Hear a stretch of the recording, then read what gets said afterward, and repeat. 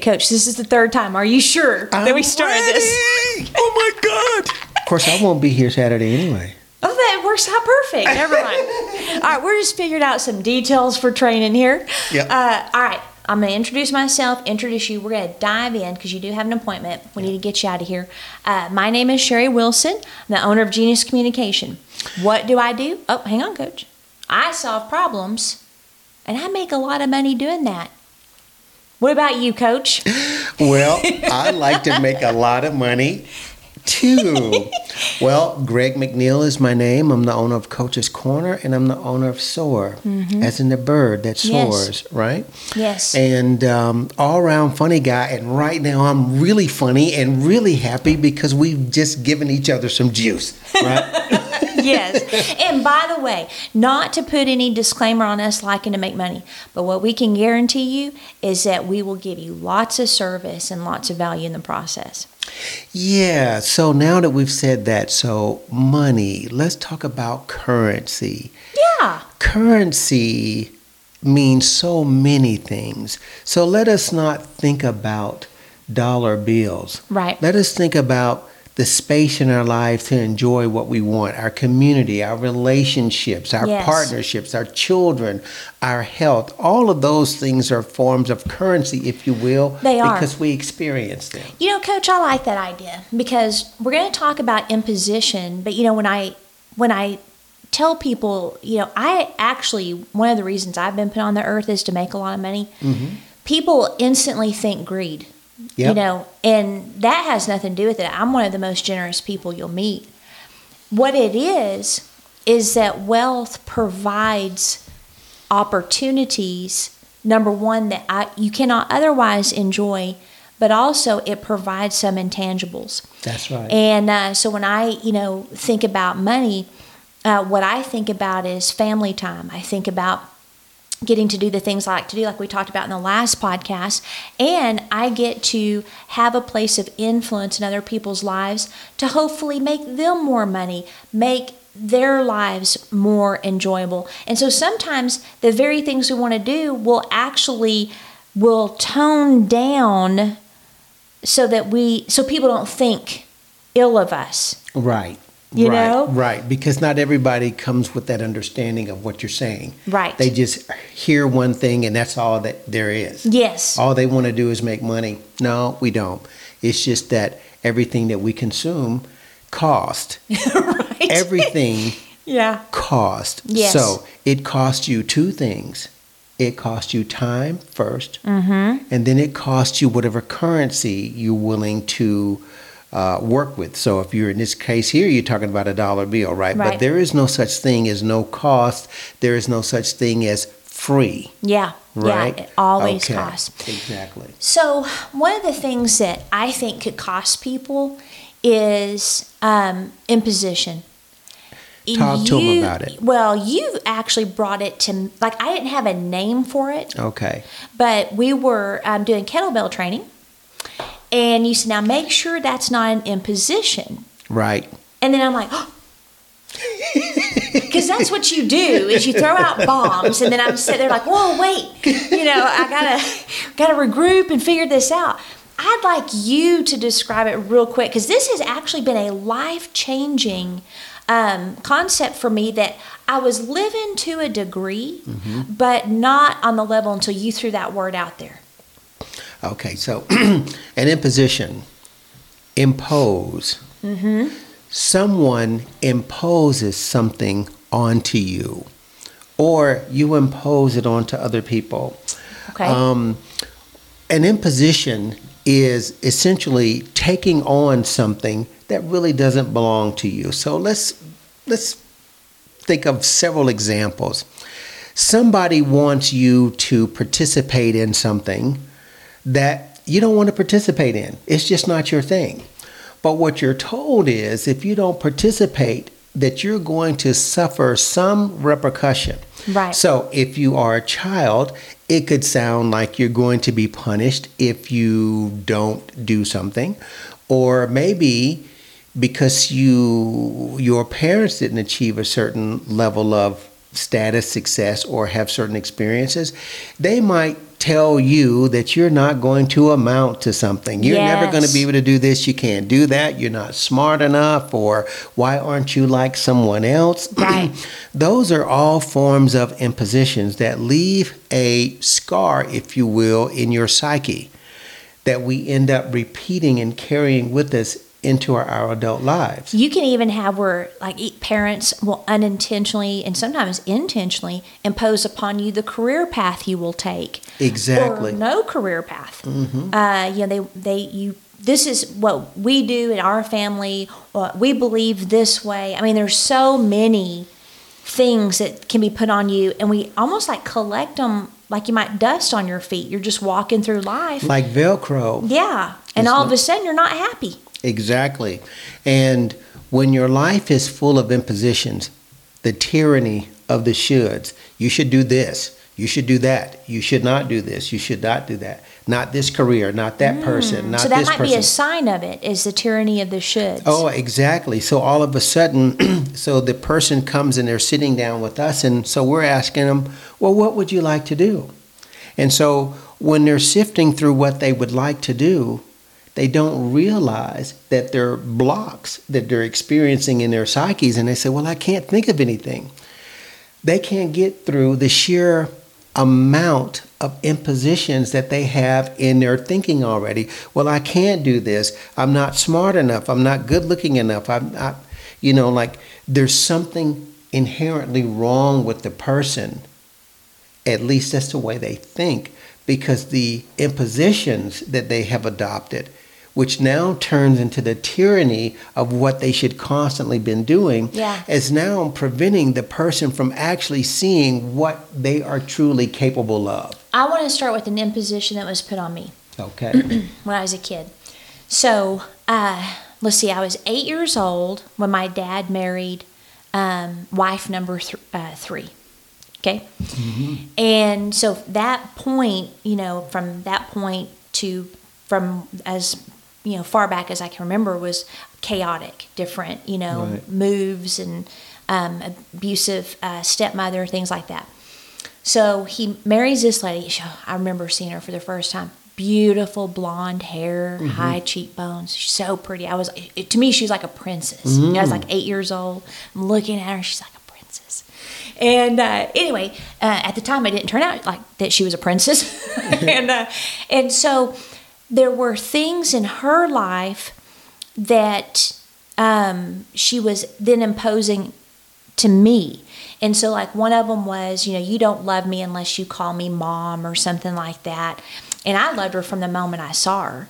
I just am a little bit more slow in trust, and hey, I don't know. You're number 3. Right. I've already been wounded, and I didn't know my real mom well at all. So really, it was just a second one. There was so much wounding, and she had no idea. They didn't know the details until I was probably a teenager, and I told my dad. Right. So she had no grid for that. But anyway, that started us off on the wrong foot, because now I'm being forced to do something, and I'm stubborn.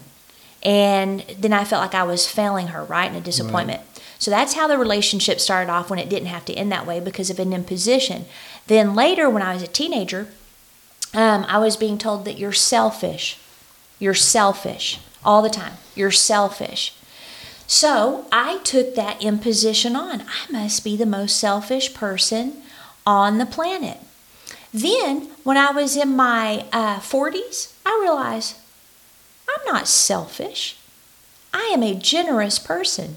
I started looking at things, mm-hmm. but I couldn't see certain things because of the imposition. So everything I did, I wondered, am I doing it for selfish reasons? Mm-hmm. That's an imposition, huh, Coach? Absolutely, and it's a powerful one at that, because look at the age you were when you finally could figure out what to do with that. Right. And for the listener, think about that. Think about an imposition that you might have heard told to you, forced upon you when you were younger, that is still actively influencing your life to this date. Yeah. I would consider myself to be a pretty good athlete. Mm-hmm. Let's not talk about professional sports or anything like that. I'm just saying a pretty good athlete. Mm-hmm. But when my son was coming along, And he's playing sports, and I think my son's a pretty good athlete too, but a big kid. He hit a kid one day, bam, on the football field, and everybody was hooting and hollering. And then I heard my son say, "Man down." I couldn't help but to chuckle. I was like, that would have to be my son, right? And I look up, and this kid is kind of like squirming on the ground because, it was just an explosive hit. Right. And then my son would come to me after the game and said, "You know what, Dad? I don't want to hurt people anymore." And as soon as he said that, I bit my tongue. Yeah. And then the next thing I said, because it took me about a second to really recognize where he was at. Maybe it was sooner than that. I knew it intuitively before I realized my mouth was closed. Yeah. And then I said to him something that still rings true to this day. "This is your life, son. Mm-hmm. You're not required to live your life for me. Right. I have my own life. So that's all right then. We'll just pick it up and we'll do something else." And you know what? We are just really good friends right now. Yeah. And that's been a model with me for him and everyone, really. Don't impose onto someone else your dream, your vision of life. Even your values. Thank you. That word didn't come up, but that's exactly what we're talking about. And so the imposition is such a powerful tool. I hate to say it, but it's a powerful You know what's tool. powerful in that story, though, is he knew who he wanted to be, and that wasn't it. And a lot of people don't know. No, they don't. And all they could see is like, this is a big kid. He's well-built and all of this other kind of stuff. He could do all of this kind of stuff. And I'm like, no, that's not what my son wants. Yeah. So, yeah. Now, of course, it doesn't mean like when you say things like this, that they need to learn things to help them navigate through life successfully. What we're talking about is an imposition that imparts an identity that is not congruent with who the person is. Absolutely. So here's one for me. Hard work. The phrase. I just hate it. Right? Because it was associated with discomfort. Right.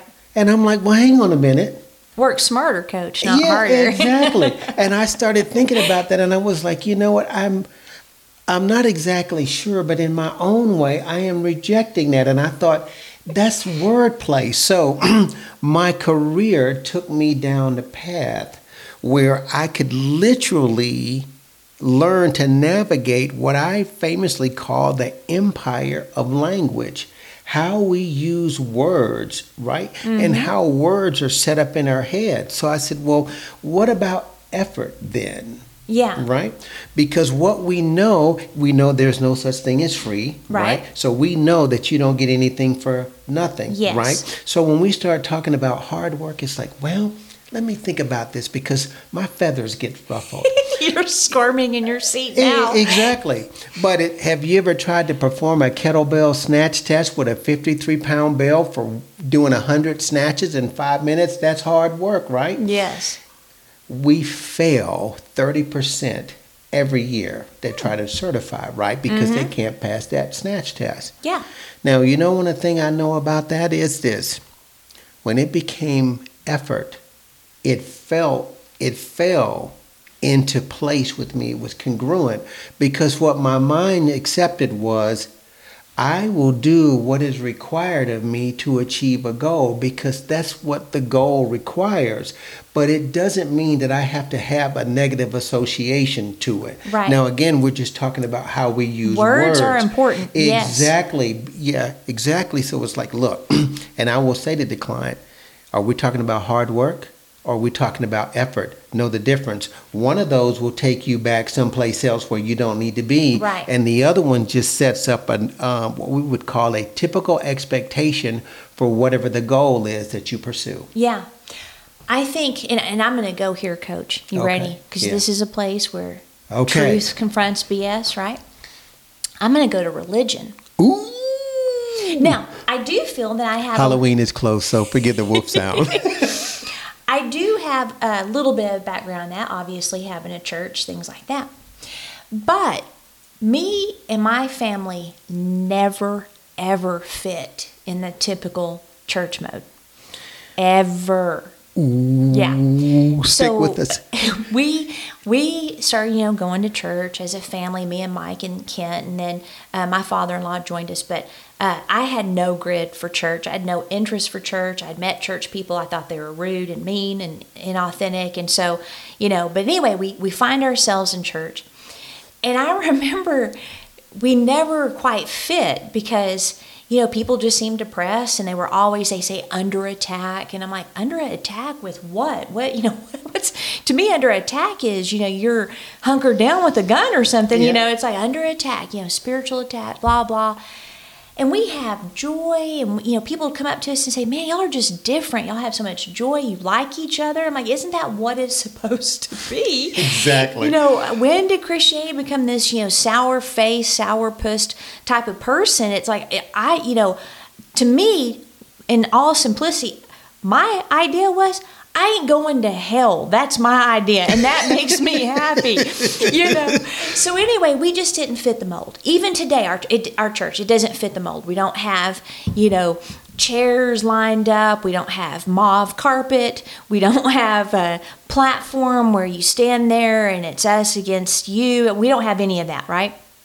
Well, anyway, so I found out very quickly that people like to impose upon you their idea of what a marriage should look like, and a wife, and how you raise your child, and all of that stuff, Coach. And I'm sure you can guess how that went. Oh, would you please sit me up straight? I can feel myself sinking down in the chair right now. Oh, yeah. And it was like, no, your family, that's your family. I wouldn't want to be you guys. Y'all are more like a CEO and a CFO and all that stuff. No, our family, we like UFC. Mm-hmm. Our family likes hot rods. We like our Stella Rosa at night, wine. And my son, if he wants long hair and a tattoo, we're going to be there on his 18th birthday with him, celebrating him getting that tattoo. And that's exactly what we did. Oh, my goodness. And they could not put us in a box. You know what I mean? Well, then fast forward, we get out of there, and that's a lot of Christians have impositions, right? Then we start our own church, and I get asked to speak every year at this one place. And I found myself saying, the first thing, I get up on stage and I said, hello, my name is Sherry Wilson. I'm the owner of Genius Communication in Clovis, New Mexico. We also have a church called The Hub, and I have been born to make money, and a lot of it. Amen. And then I went right into the wealth teaching, right? Mm-hmm. The pastor was laughing hysterically because he doesn't fit molds either. But the point of it was, I wanted to get rid of the imposition of religion that religion puts on people's marriages, puts on their finances, puts on all of their stuff. Knowing you need to go, I want to say this to people out there. You need to know where you end and they begin, and vice versa. Like your son said, Dad, I don't want to hurt people anymore. Yeah. What a lot of times in romantic relationships, business relationships, any relationship, there's always a danger of imposition, right? Yes. People will gaslight. Abusers will gaslight. They'll put what they're doing and feeling onto you, saying that's you. That's an imposition. So it can be abusive too. So you have to know yourself. And when someone's trying to put on you accusations or who you should be or how you're acting or whatever it is, you need to recognize yourself and say, that's you. That's not me. I'm not taking that guilt. I'm not taking that fear. I'm not taking that idea of who you think I should be. This is who I am. Now, it doesn't mean you don't correct and adjust yourself for certain things, but your core of who you are, you have to recognize who that is and not allow other people to impose things on you. And I didn't allow it, and it didn't work out very well at that church. I wasn't rebellious, but I wasn't going to become the pastor's wife. I can tell you that much for damn sure. And yes, I just did say that word. Anyway. Look, so one of the things, this is to the listener. So you all might know Sherry. So I meet Sherry at a different time in her life. But I can tell you how much of a pleasure it is working with you. Oh my goodness, do we do some great stuff, we right? do. And how the universe brought us together is surely in the hands of the universe, right? Yes. Because we didn't even know that we were both on the planet a couple of years ago, right? And here we come really more similar than we may look, Right. And what she's saying to you is true. You must know who you are Yeah. and what you want first. Yeah. Okay? And then when you think about what it takes you to find that, or what has taken you to find that, then you want to extend that courtesy to other people. Yes. And this is another way that we heal business and we heal community, right? Yeah. Because we stop the tyranny of impositions, Yeah. and we bring to individuals that light, those experience, those opportunities and tools that they need to learn to grow so that they can find what they need. Yes. So if you hot rod, UFC, fish, elk hunt, whatever it is that Yes. you do, there's place in your life for you to be able to do And that. isn't that what brings life, the excitement and the color and the adventure, is because everybody has those things that they like to do? You know, if Exactly. we were all the same and we all took everybody's impositions, it would be an awful place. It would be a colorless, dead place. Have you seen the movie Pleasantville? So, to the listeners, if you haven't seen the movie Pleasantville, maybe you might want to check it out. I mean, it's a respectable movie, so let me start with that. But Okay. as soon as you said colorless, that's exactly what it started with, like a 1940s Leave It to Beaver, black and white. Yep. But then once people started to learn something, they started to see color. Interesting. That's as far as I'll go. That's Okay. the tease. Okay. All right. So I think you've got an appointment. We probably need to get you out of here, but just ask those questions. Find out who you are. Don't let other people put their impositions on you, but maybe take some time after this podcast and sit down and write down anything that you feel is being imposed on you that just doesn't feel right on the inside. Huh? That is beautiful. And please leave a review and give us some topics you'd like us to go after. And look in the show notes because I have all the contact information in there. We will not mention your name, so don't worry about the question. I guarantee you. We're not. Oh, yeah, that's. We don't want people like, oh, no, I ain't asking nothing. They're going to put that on the podcast. No, it's not. No, we're discreet professionals. We like to giggle, but we won't mention your name. No, But the point is, this is a community that we have every intention of supporting for many years to come. And this does apply to communities Yes, it because does. communities can have impositions put on them. They're poverty, they're this or that. If you believe that stuff, your community will always stay in that place. But if you can get a higher vision for what your city, your town is supposed to be, and you execute it, you can throw off all of that stuff and be a healthy community and a healthy business. Oh, that's fantastic. I think that's it. All right, Coach.